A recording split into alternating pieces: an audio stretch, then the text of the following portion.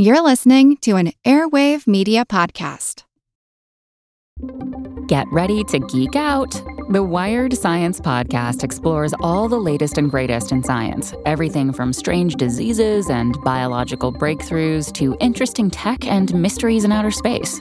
Listen to Wired Science today wherever you get your podcasts. That's Wired Science wherever you get your podcasts. Tech moves fast, so keep pace with the Daily Crunch podcast from TechCrunch. With new episodes every day, this podcast will give you a quick overview on everything you need and should know about startups, new tech, regulations, and more. Listen to TechCrunch Daily Crunch now, wherever you get your podcasts. That's TechCrunch Daily Crunch, wherever you get your podcasts.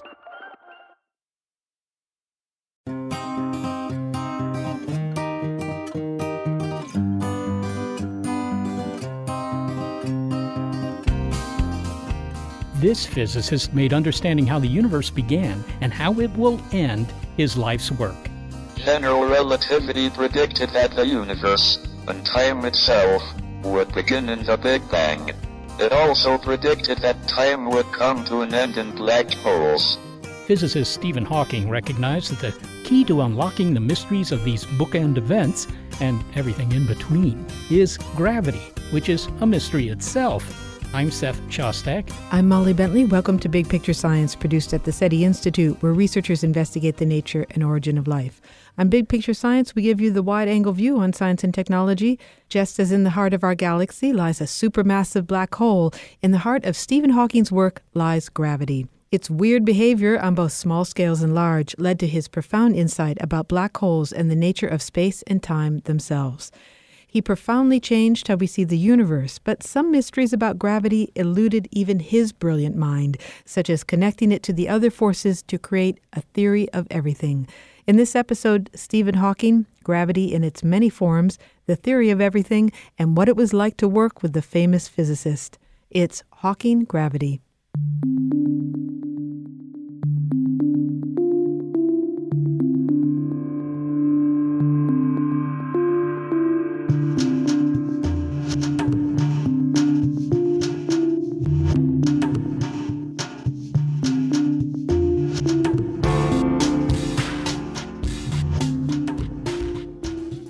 You think your apartment is crowded with junk? Well, let's clean it up.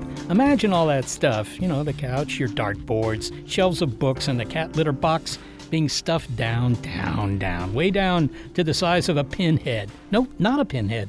100 million times smaller than an electron. Congratulations, you have created a black hole. Now don't worry, they're usually not dangerous, although eventually the whole universe will be a bunch of black holes. But the thing about black holes is that they pack a lot of mass into a very tiny volume. Some of physicist Stephen Hawking's most profound work was about gravity and about black holes, such as the description of their behavior. He envisioned black holes as gravity run amok. A black hole has a boundary, called the event horizon. Falling through the event horizon is a bit like going over Niagara Falls in a canoe. If you are above the falls, you can get away if you paddle fast enough, but once you are over the edge, you are lost. There's no way back. You're familiar with the effect of gravity on large objects. As described by Isaac Newton, it's what keeps you seated on the couch and not floating above it. In the 17th century, Professor Newton thought of gravity as a force. He couldn't have known that physics was going to get very, very weird.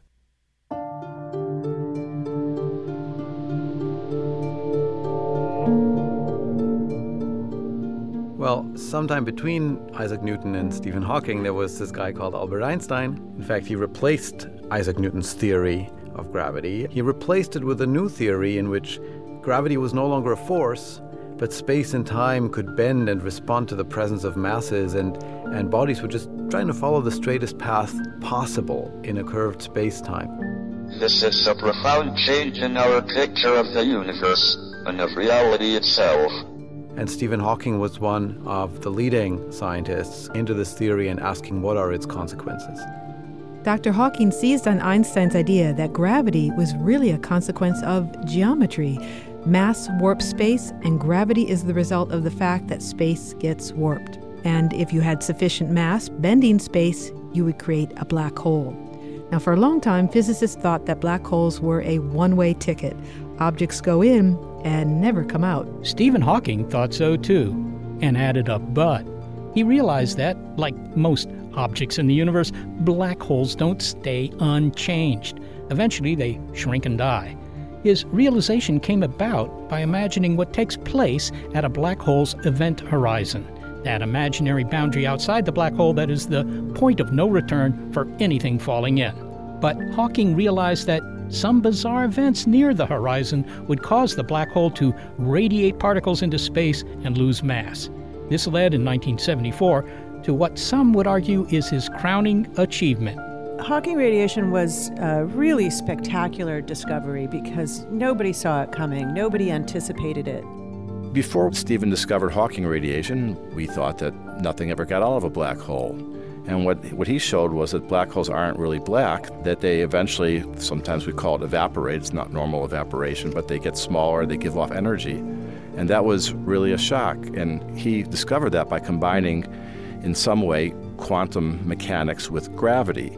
The two come into play at the event horizon, where gravity is strong and where quantum particles act in bizarre ways. The idea is really that if you just look at pure gravity, then a black hole creates an event horizon, which is just a region beyond which not even light can escape. And that makes it seem as though the black hole couldn't possibly radiate, because when you radiate, you're emitting stuff, you're emitting particles. And what Hawking realized is that when you add quantum mechanics, when you start to add the deep fundamental nature, quantum nature of matter, that in fact there is this very subtle process by which the black hole can actually get smaller and emit particles.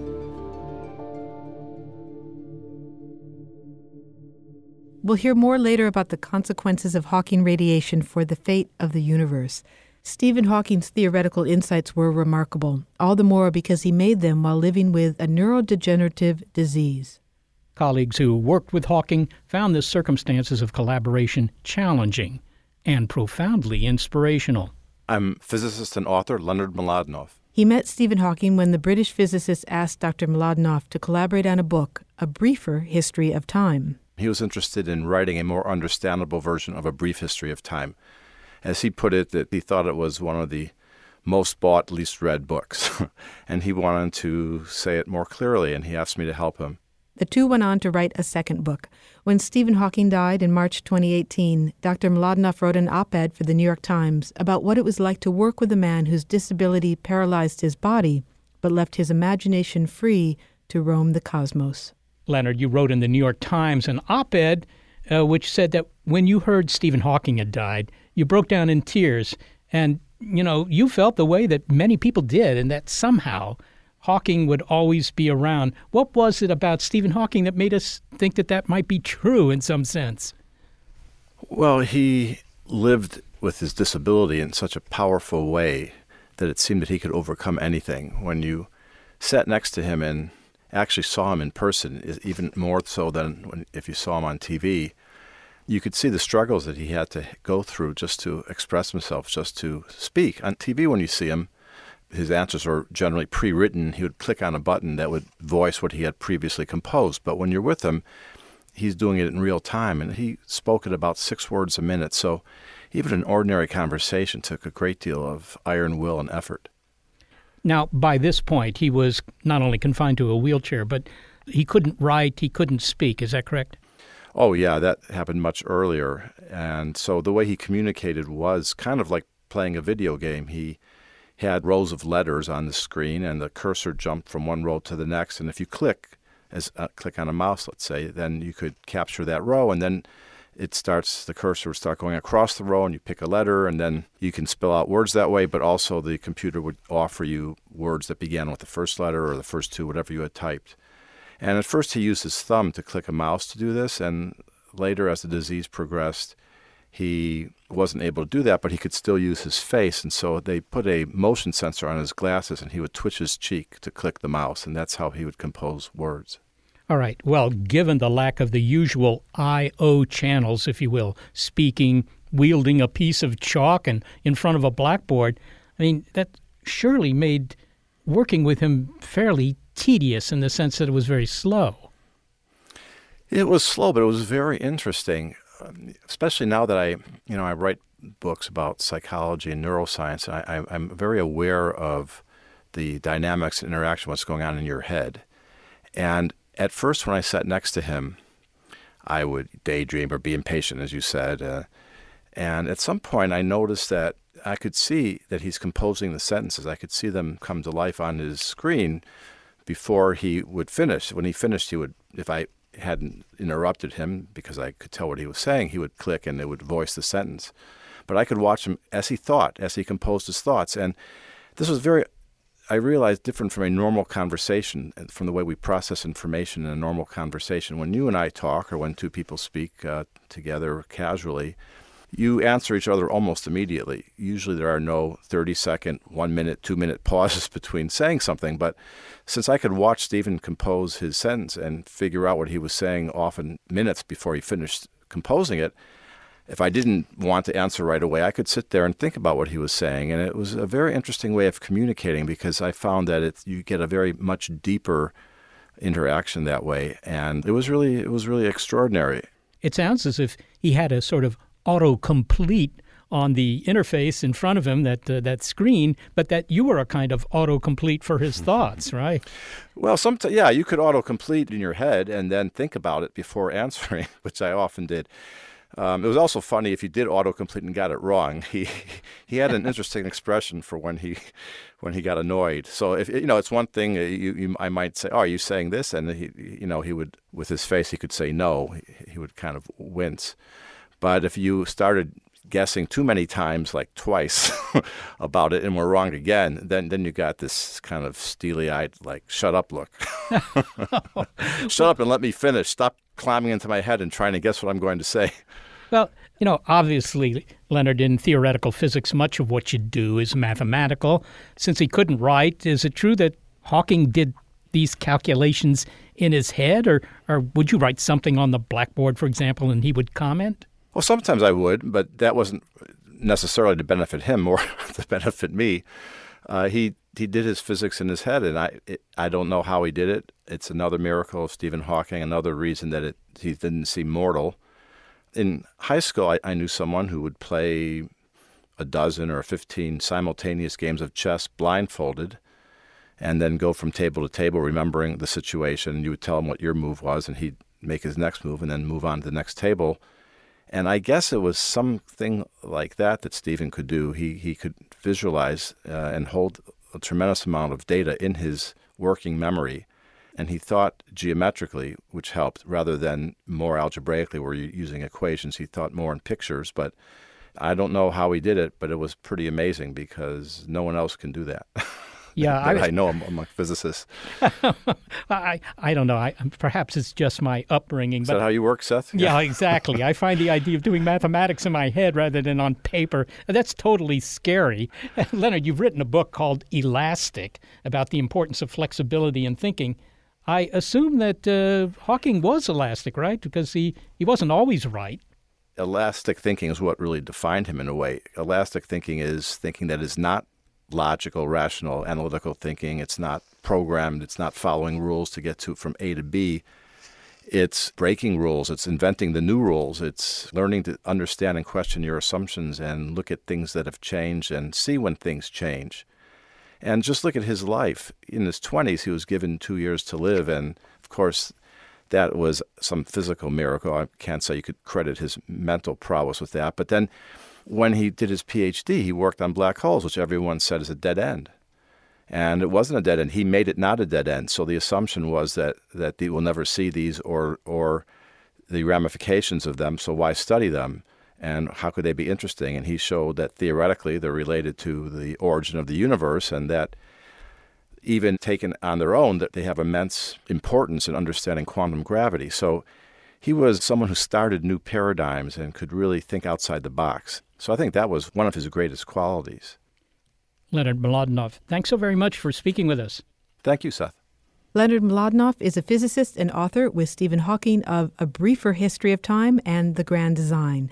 Dr. Mlodinow's most recent book is Elastic. Flexible Thinking in a Time of Change.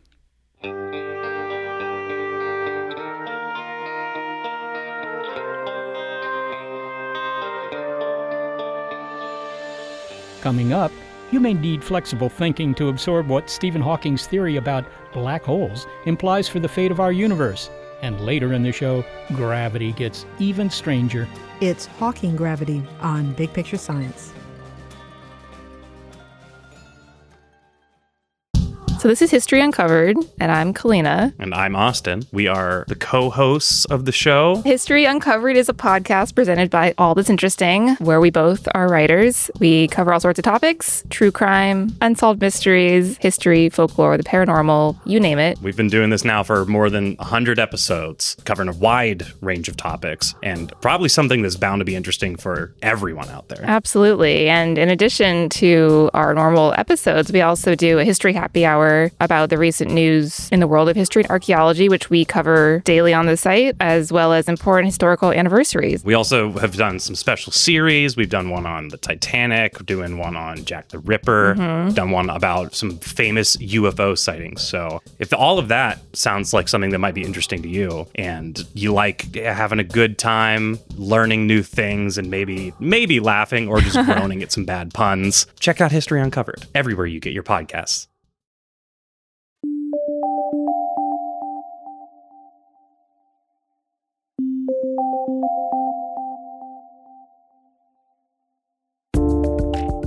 Black holes are stealthy. They've never been observed directly. Only the motion of objects or gases around them tell us a massive object is there. The first suspected black hole was indirectly observed in 1971 when astronomers discovered X-rays emanating from the neighborhood of a bright blue star, a star that had a buddy. It was in orbit around something massive, but not anything we could see. Around that time, Stephen Hawking was describing the strange behavior at the edge of a black hole, now known as Hawking radiation. It's that behavior that causes black holes to slowly lose mass and disappear. But there is more to say on that phenomenon, because that radiation of particles from a black hole plays a role in the ultimate fate of the universe. So says physicist and astronomer Janna Levin of Barnard College of Columbia University. Yes, we're talking the end, the big goodbye, the ultimate terminus, the great cosmic toodaloo. That's because Hawking radiation is evidence that, unlike diamonds, black holes are not forever. Yeah, well, we thought they were forever, exactly, and that they could only get bigger. That's a one-way street. Black holes can only grow. And what Hawking realized is that over a very, very long time scale, much, much, much longer than the age of the current universe, a large black hole the size of a star, will eventually not only evaporate, but explode in the final stages together. So the black hole has a kind of temperature at which it is evaporating, and it's cooler the bigger the black hole. And it's hotter the smaller the black hole. So right now, all the black holes we know of in the universe are too cold to possibly notice that they're evaporating. It's only after a very, very, very long time in the far future that they'll be small enough that the temperature will be hot enough that we would imagine it being detectable. But by then, presumably, we'll be long gone. Now, I've heard it said that the last thing that will happen in our universe, because it seems that the universe is going to go on forever, the last thing that will happen is a giant black hole evaporating and exploding, and that's it. Nothing more happens. Is that right? You mean in the far future, is that the kind of fate of the universe? I think that is a realistic possibility, is that everything that can will fall into black holes, and that the black holes will eventually evaporate in an explosion at the end of their lives, and that will be the last major event that the universe witnesses. After that, no more news. No more news. Maybe you could explain, how they do evaporate, because, of course, it's not in the way that a puddle of water evaporates. If nothing can escape from a black hole, how can it get smaller and go away? It's actually a really gorgeous realization. So right outside the event horizon, let's suppose space is completely empty. There's no actual matter in the universe. In quantum mechanics, you can't ever really say that there's nothing there. If you've ever heard of the Heisenberg uncertainty principle, it's the idea that you cannot precisely pinpoint the location of a particle and its energy or momentum. And that very subtle idea leads to the possibility that if you can't precisely pinpoint if something's there, you can't actually say it's not there either. And so there's literally a quantum limit to what nothing means. Nothing doesn't mean that there's never particles there. It just means that they're kind of popping in and out, frothing in this quantum fluctuations. And what Hawking realized is if two particles come out of the vacuum, one of them can be stolen by the black hole, and then the other one can't go back to being nothing again. It's like you've ruined it. One of the analogies I like to give is to say, imagine empty space has the color green. And when two particles come from empty space, they can be a blue particle and a yellow particle, because together they make green. But once the blue particle gets stolen by the black hole, the yellow one can't go back to the vacuum again. And it actually escapes and travels far away. And so if you were looking from far away, you would receive this yellow particle. And you would say, that looks like it came from the black hole. But in fact, it comes from right outside the black hole. Okay, so things don't actually have to escape from a black hole. It's just there to suck in, I don't know, your twin brother or something, and the other brother can escape. That's right. But the weird thing is, because of the odd nature of space and time, when the black hole absorbs the partner particle, it can actually make it lighter. And that is just a very strange peculiarity of what happens when you cross the event horizon of space and time switching places. And so the black hole actually gets a little bit lighter in this process, not heavier. And that's really odd. And that was so odd that you would have thought it was wrong. And while Hawking's discovery of Hawking radiation has incited a lot of controversy, none of it is about the mechanism itself. Everyone believes that, yes, in fact, this is how black holes would evaporate. That's not controversial. Well, let me ask you about another strange behavior, and perhaps it's related to this black hole radiation problem, and that is what's called the information paradox. And I guess that's not a reference to how poor my local paper has become. The black hole information paradox, what might that be? Well, Hawking, when he wrote this paper, he knew that he had really begun a kind of a revolution of sorts, because the story doesn't end there. He knew that it meant something really profound, and that is because the black hole evaporation, in some sense, never involves anything from the inside coming out. You would have, let's say, a black hole that you made with a bunch of matter, and that matter carries with it quantum information about that matter, and yet this black hole is getting lighter and lighter without ever revealing that information that it's kept trapped behind the event horizon through this subtle process. And so it's as though you've yanked the curtain up when the black hole is gone and explodes, and all of that information trapped in the matter has just disappeared. It never made it out of the black hole.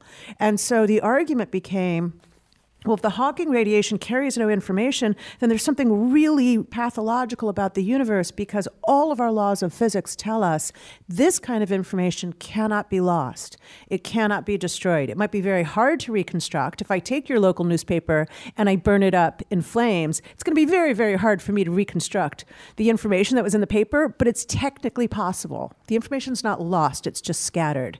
In this example, it is fundamentally lost. And the only single example that had ever been presented in the history of physics where the information would be lost.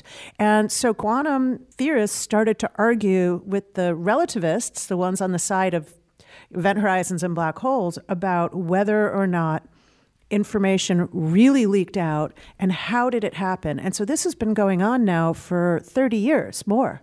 Well, did Hawking have a point of view here? I mean, this is still an unresolved puzzle? Well, yeah, it's funny. So Hawking definitely wagered that the information was lost. Yet Hawking conceded. He conceded to people like Lenny Susskind, who are on the quantum side, saying even though he couldn't show exactly how it made its way out, he made some very interesting and subtle arguments and compelling arguments that it must be the case that the information gets out. And so Hawking conceded, and some people thought he conceded too soon because the debate still goes on. All right. Well, finally, Jana, Stephen Hawking is, as you pointed out, probably going to be remembered for his black hole research.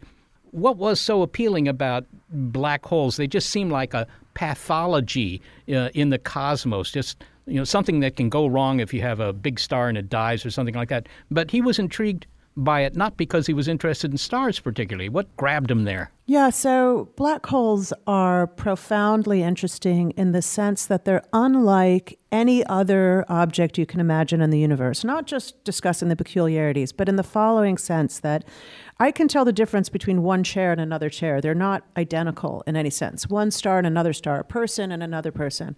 Black holes of a certain mass and spin are absolutely indistinguishably identical to every other black hole with that mass and spin. And that is a very profound statement. It makes them like they're fundamental particles, fundamental gravitational particles, as though there's something about them that is deeper in the laws of physics than other things that we're used to. In that sense, a black hole is not a composite of other things. It is literally an empty region, a place in space-time. It is empty as far as you are concerned. Whatever that stuff was that made the black hole in the first place is long gone. And you can't tell if it was made of Encyclopedia Britannicas or Teslas, or if it was made of dark matter. You actually can never know that information. And so people think you can make black holes at accelerators, that you can make black holes, little tiny ones, in the early universe, because there's something about them that's fundamental. And I can't make little chairs in accelerators in the early universe, or I can't make little stars, but I could make little black holes. And so the black holes become a terrain, and a very special terrain, on which to play out the laws of physics, to figure out what's next, what's deeper than gravity, what's deeper than quantum mechanics. And so that's really the beauty. They offer us that playground. Jana Levin, thanks so very much for speaking with us. Thank you so much. Great to be on the show. Jana Levin is a physicist and astronomer at Barnard College of Columbia University, and she is the author of Black Hole Blues and Other Songs from Outer Space. It was fitting that Stephen Hawking held the Lucasian Chair of Mathematics at Cambridge University, one of the most prestigious posts in the world. This chair was also held by Sir Isaac Newton, another gravity researcher. And in turn, Stephen Hawking inspired a new generation of astronomers and physicists to make their own studies into the nature of gravity and black holes. One recent and exciting pursuit was predicted by general relativity: gravitational waves. These are ripples in space-time that are generated by any accelerating object, but really go gangbusters as a consequence of the most violent and energetic phenomena in the universe. For instance, two black holes, like fish swirling in a pond, will create waves in the shape of space around them, so that if you were floating nearby, you would literally bob and be knocked around. Your motion would be altered by the passing of the wave. Hi, my name is Richard Camuccio, and I'm a graduate research assistant at the Center for Gravitational Wave Astronomy. Hi, I'm Walton Rattray, and I'm a grad student at the University of Texas Rio Grande Valley. The Center for Gravitational Wave Astronomy at the University of Texas Rio Grande Valley collaborates with LIGO, the large-scale physics experiment that set out to detect gravitational waves. And in 2015, the LIGO team did. Ladies and gentlemen, we have detected gravitational waves. We did it. I would like to congratulate the LIGO team on their groundbreaking discovery. These results confirm several very important predictions of Einstein's theory of general relativity. The observed properties of this system is consistent with predictions about black holes that I made in 1970 here in Cambridge. Gravitational waves provide a completely new way of looking at the universe. The ability to detect them has the potential to revolutionize astronomy. Black holes are not the only objects that create detectable gravitational waves. In 2017, LIGO, working with a similar instrument in Italy called Virgo, made the first detection of gravitational waves coming from colliding neutron stars. Neutron stars. They form when stars that are a few times heftier than the sun die. They collapse under their own weight, and the remnant is no bigger than Manhattan Island, but so dense that a teaspoonful would weigh 1 billion tons. So don't add it to your cake mix. And okay, so neutron stars don't collapse enough to form black holes, but when they collide, they create enough brouhaha to make detectable gravitational waves. Richard Camuccio and Walton Rattray were at the American Association for the Advancement of Science meeting in Austin, Texas, to present the latest results from the LIGO gravitational wave detector. So instead of two black holes orbiting each other and merging, we observed for the first time two neutron stars, which are the remnants of supernovae. So they're the cores of dead stars that were orbiting each other, and when they collide, they produce a massive explosion called a kilonova. Which is similar to a supernova, but on a different scale. It's just an electromagnetic radiation event. And this kilonova is not only visible in gravitational waves, but it's also visible in visible light and gamma rays and X-rays and other forms of electromagnetic radiation. And we found that this is the source of a lot of the heavy element production in the universe. So unstable elements, heavier than uranium, are produced in these events. Walton, how did you react when you discovered that gravitational waves had indeed been discovered? Well, to quote my advisor, we were caught in our underwear. Were you literally caught in your underwear? Unfortunately, no, but it's metaphorical. But basically what happened is I received the signal, I think, early in the morning.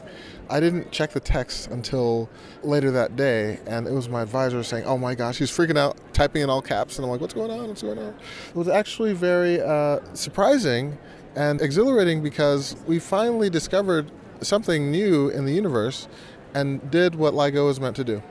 Now, you're with CGWA. Of course, we're at the AAAS. Everything's in acronyms. What is CGWA? CGWA is the Center for Gravitational Wave Astronomy. And what we do is we receive a signal from LIGO, and based on that receipt, what we'll have is an immediate action to use our own telescopes, our optical telescopes, to look in the general region where the gravitational wave possibly came from. Richard, now Walter's talking about observing the universe and the source of these gravitational waves in visible light. Now, there's lots of different radio waves traveling through the universe. What might you see through the visible spectrum? Right, so the visible spectrum gives you an advantage because, well, first off, it's the thing that we're most familiar with as humans. But also, if you take something called a spectrum in optical light, you can actually see the elemental composition of the star. So when you observe the same phenomenon in different wavelengths of light, you can see a different angle, so to speak, of that same phenomenon. You can build a bigger picture.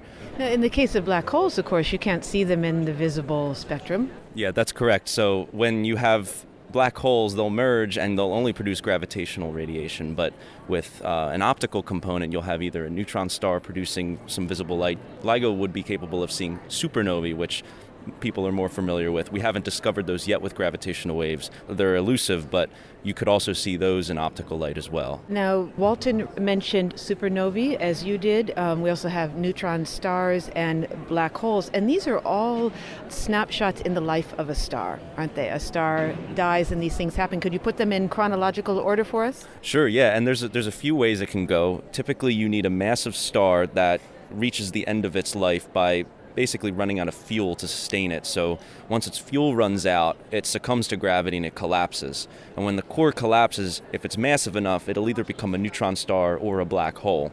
And one of the biggest mysteries is how do these black holes get close enough together to start orbiting each other? These neutron stars get close enough to start orbiting each other. And so there's various paths that it can evolve, but what we wind up having after the star dies is these remnants, these dense remnants, either a neutron star or a black hole. Now, the cool thing about a black hole is that it's dark, you cannot see it. Now, what LIGO has been able to do in the recent years is actually let us see a black hole by listening to it. And what I mean by listening is we could actually have our interferometers pick up a signal, convert that gravitational signal into light, and then by measuring the frequency of the light, we can actually have a wave. So what that does is if you put it to sound, you can actually listen to what you're seeing, which is the effect of gravitational wave. But everything, Richard, gives off gravitational waves, so why do black holes and neutron stars capture the headlines? I believe that we all are giving off gravitational waves right now, so why not turn LIGO on the three of us? Right, so everything that has what we call an asymmetrical mass distribution, so something that's not symmetrical, like a spinning ball that's perfectly smooth. Mine is definitely asymmetrical mass distribution, so go on. I still qualify so far, go on. Yeah, so far so good, but the problem is gravitational waves are so weak, right? So if you look at Einstein's equations, they'll predict the existence of gravitational waves, but they'll predict them on a very weak scale. And the only way you can reveal them is if you have extremely massive objects. So black holes are the primary candidate at this point because they're the ones most easily accessible to our detectors. They're very massive, and as they get close enough together, they start to distort space-time and produce gravitational waves that are at least perceptible to instruments in LIGO. Finally, what should we be looking for in the coming years with LIGO? Just briefly, what might we see? Well, there's going to be a few things that you can be on the lookout for. New phenomena for sure. We still need to find supernovae, find different forms of gravitational radiation sources, but also new ways that the astronomical community works together. So, LIGO has been on the stage for many years and has recently been making these discoveries, but now with the recent discovery with binary neutron stars, the general astronomical community has a lot to learn from LIGO and vice versa. So we're all going to find new ways of working together to build a more complete picture of the universe. Richard Camuccio and Walton Rattray, thank you so much for speaking with us. Hey, thank you so much for your time. Sure, no problem. Richard Camuccio is a graduate research assistant at the Center for Gravitational Wave Astronomy. Walton Rattray is a grad student at the University of Texas, Rio Grande Valley.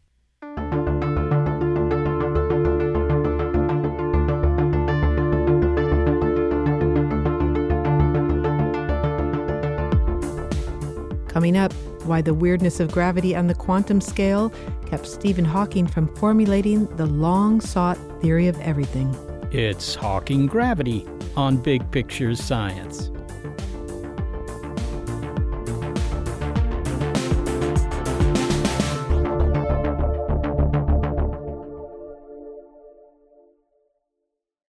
Are you earning and investing in the stock market? In real estate? How about in relationships? Are you earning and investing in your life? I'm Doc G, semi-retired hospice physician and host of the Earn and Invest podcast, where we have the 201 or next level conversations about money and life. Not only how you make money and grow it, but also how you use your wealth to create a better and more fulfilling existence. Join us every Monday and Thursday wherever you listen to fine podcasts.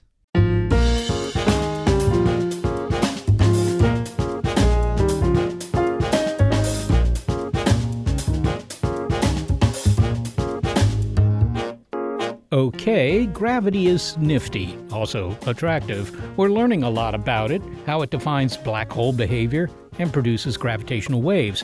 It looks like we're getting this whole gravity thing sorted out. Well, nope, not even close. Such is the mystery of the universe. As brilliant a physicist as he was, some secrets about gravity eluded the great deductive and creative mind of Stephen Hawking. Like other theoretical physicists, Dr. Hawking was hoping to discover the theory of everything. This would be a theory that unites in one coherent framework all four forces of the universe. It is one of the major unsolved problems in physics, and here's why. While Einstein's theory of gravity works well in describing large-scale phenomena, it breaks down when used to describe gravity at very short distances, like within an atom. A good theory should be valid at every scale. While physicists are seeking the theory of everything, we were seeking a physicist to explain the theory of everything in terms we could understand. We needed someone qualified but also available on short notice, given that we didn't want to delay this episode on Stephen Hawking. We decided to go local and looked up the Berkeley Center for Theoretical Physics at the University of California, Berkeley. The website video included string theorist and professor of physics Raphael Busso, whose explanations were particularly articulate and enthusiastic. I emailed Dr. Busso asking for an interview, and he replied, "Sure, how about this afternoon?" I was surprised at his spontaneity and immediately set out for the campus. As it turns out, my interview with him was to hold another surprise as well. Raphael, when I say gravity, in your mind, do you translate it to space-time? Yes, because that's what gravity is to us now, ever since Einstein. Gravity is nothing but the laws that govern the changing shape of space and time. Can I continue to refer to gravity during the course of our conversation? Oh, absolutely. I use the word all the time. Now, gravity is one of the four forces. I understand that. Two of them we may be experiencing right now, gravity, and the other is electromagnetism. And then there are other forces that work on the quantum scale. Those are the weak and the strong forces. Do I have that right? Yeah, that's right. Those are forces that Einstein, for example, didn't even know about yet. They're just four forces? We don't know that for sure. There could be other forces that we haven't been able to measure because they're too weak, or we would require energies too large to access their effects. But those are the four forces that we see as the sort of relatively low energies that we can probe in experiments.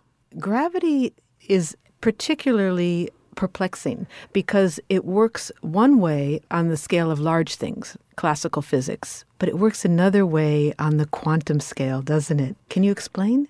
Well, I can't. I'm so sorry. Because we don't really know how it works on the quantum scale. So that's the big goal, right? That's kind of the last major task of unification that we face in physics. Our history as a subject is a history of explaining more and more things with fewer and fewer equations, fewer and fewer conceptual ingredients.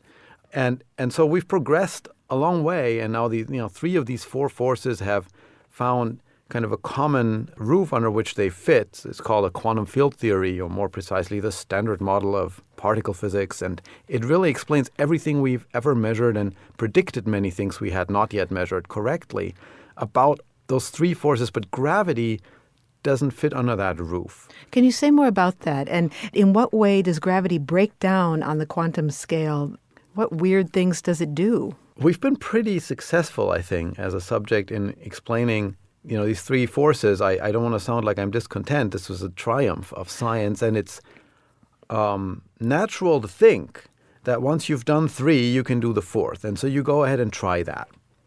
And you use the formalism and all the powerful tools that you've learned in the process of figuring out how to find a quantum theory for 3 out of 4.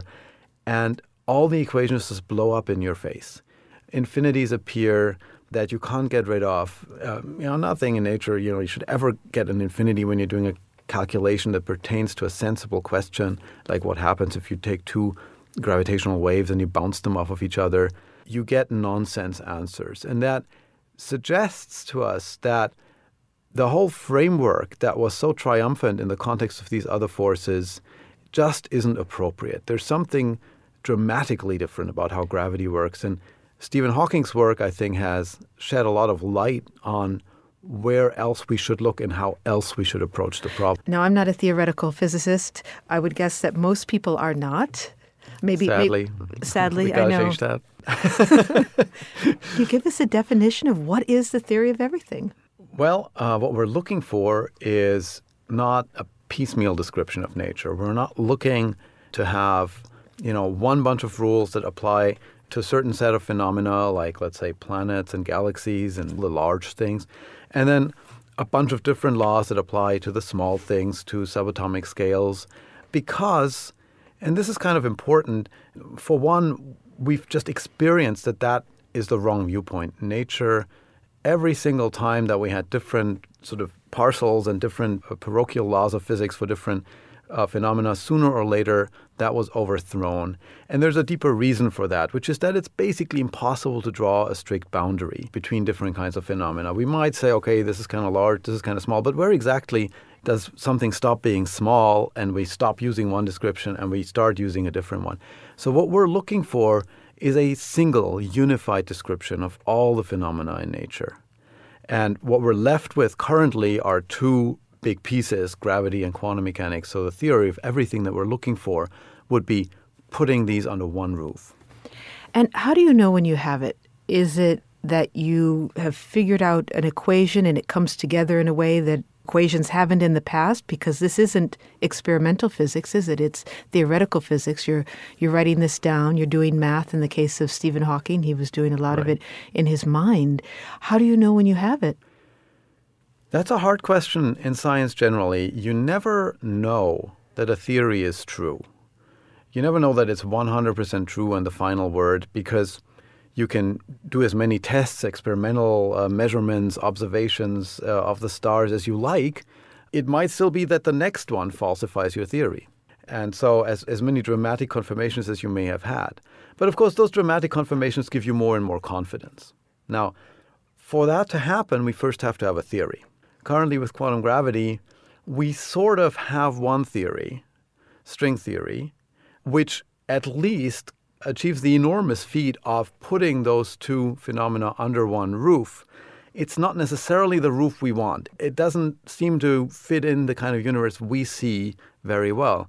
But it's hard to express how difficult it is to come up with any kind of theoretical structure that doesn't immediately give you nonsense when you try to have gravity and quantum mechanics in it. And so that is our starting point for the time being, I think, for a lot of the questions that we're exploring. And string theory is what you work on at the University of California, Berkeley. It's part of what I work on. I think of myself as somebody who works on quantum gravity, on theoretical physics, and I work on string theory to the extent that I judge that to be a promising and appropriate tool. Did you ever meet Stephen Hawking? I was a student. I did not know that. Oh, that's so funny. I thought that's why you asked me to come to this interview. No, it's just a coincidence. Yeah. I am surprised. I'm sorry I did not know that. You were just the person that I wanted to go to.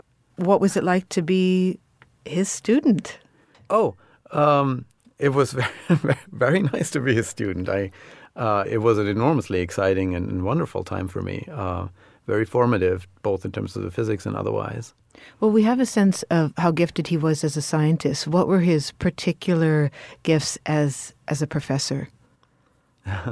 Well, I'm sure he had many gifts that I never got to see because he was also a colleague, and I think a very highly appreciated colleague in his department.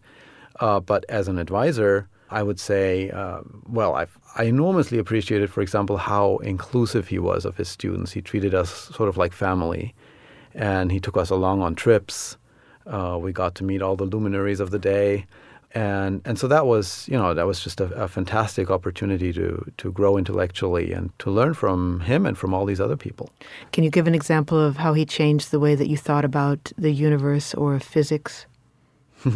Well, I think he brought out an irreverent streak in me. He didn't want to be treated reverently. And in the beginning, I think I did. And I learned that was kind of a bad idea, that, both of us were going to have much more fun if I lost that excess respect. and that was an interesting learning curve there.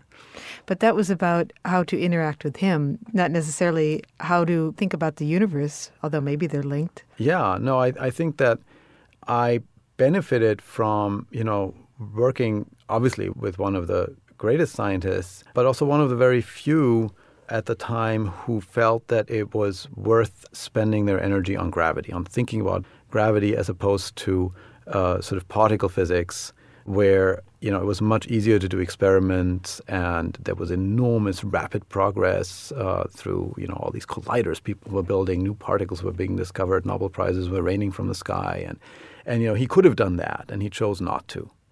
And I think that as time went on, that proved to be a very valuable resource for us. I think now when I look at PhD students, postdocs who are successful in my field, they're the ones who know an enormous amount about gravity, the way a particle physicist traditionally would not have learned the subject. And I think that's in large part something that grew out of the importance, the eventual recognition of the importance of Stephen's work in the 1970s. Well, coming back to string theory then, can you outline the idea of string theory for us? This idea that elementary particles vibrate like strings and each one is vibrating at a different frequency? Well, in a nutshell, is that it? Yeah, string theory is a really amazing theoretical structure that was sort of discovered more or less by accident. And one of the main problems we have with it is that it's not obvious what the most characteristic feature of it actually is. Should we think of it as, well, the standard story that instead of having elementary particles, we have little wiggling strings, and, why are there different particles? Oh, because the strings can wiggle differently. And that sounds really great, but it misses a huge part of the theory. And it's not obvious that that's actually the best way to think about the theory. And then it was discovered that, these strings actually contain gravity. Gravity is built into this theory. It's a quantum theory. Hooray, finally we have at least some quantum theory of gravity that we can work with. And then you start exploring this structure. It's a very rigid structure. You don't get to wiggle things very much. You don't get to adjust any numbers. And more things come out. The great Joe Polchinski, who recently passed away as well, discovered that the theory contains objects like membranes and higher dimensional versions thereof called D-branes. And they were always in that theory. It's not like you have a choice about it, but we didn't see that until we worked hard enough to see it. With the help of these D-branes, it's now become more likely that the theory can actually describe a universe such as ours. Can you picture the vibrating strings or these other membranes? If you close your eyes, do you have a 3D picture in your mind of what this looks like? You think about it every day. It's no better than your 3D picture. I mean, we can all picture a wiggling string. We can all picture a balloon that, might vibrate or have, different shapes. That will be a string or a membrane, right? But ultimately, nature doesn't care about what we can picture. But for some reason, nature likes to use the language of math. And in the language of math, it's not hard to describe 10 dimensions. Do you think your advisor, Stephen Hawking, who spent a good part of his life imagining the universe, do you think he fared any better at imagining these dimensions? I think that he was a great geometer and that he clearly had a very visual way of thinking about space and time as well. But he, like everybody else, had to do the hard calculations to get his major results. And that it's really the combination of those two things, I think, that make a great physicist, that you have both an intuitive and a visual mind, but also the ability to do the math. Raphael Bousso, thank you so much for speaking to us. You're very welcome. It's my pleasure. Raphael Bousso is a professor of physics at the University of California, Berkeley. His advisor at Cambridge University, where he earned his Ph.D., was Stephen Hawking. So we've heard in this show about how gravity remains a really puzzling subject. 400 years ago, Newton figures out gravity, so he thinks, and we think he's got it figured out too. But then along comes Einstein. He says, well, Newton didn't quite get it right. And then we think we've got it figured out. But then it turns out, well, that's not good enough. Consider black holes, something that intrigued Stephen Hawking for most of his career, actually. And he knew that black holes held the secret that would give us a theory that would explain gravity both on the large scales and the small scales. He came up with Hawking radiation. That involves black holes. It involves gravity. But it didn't solve this fundamental problem. And I figure if Stephen Hawking couldn't solve this problem, it may be a while before anyone can.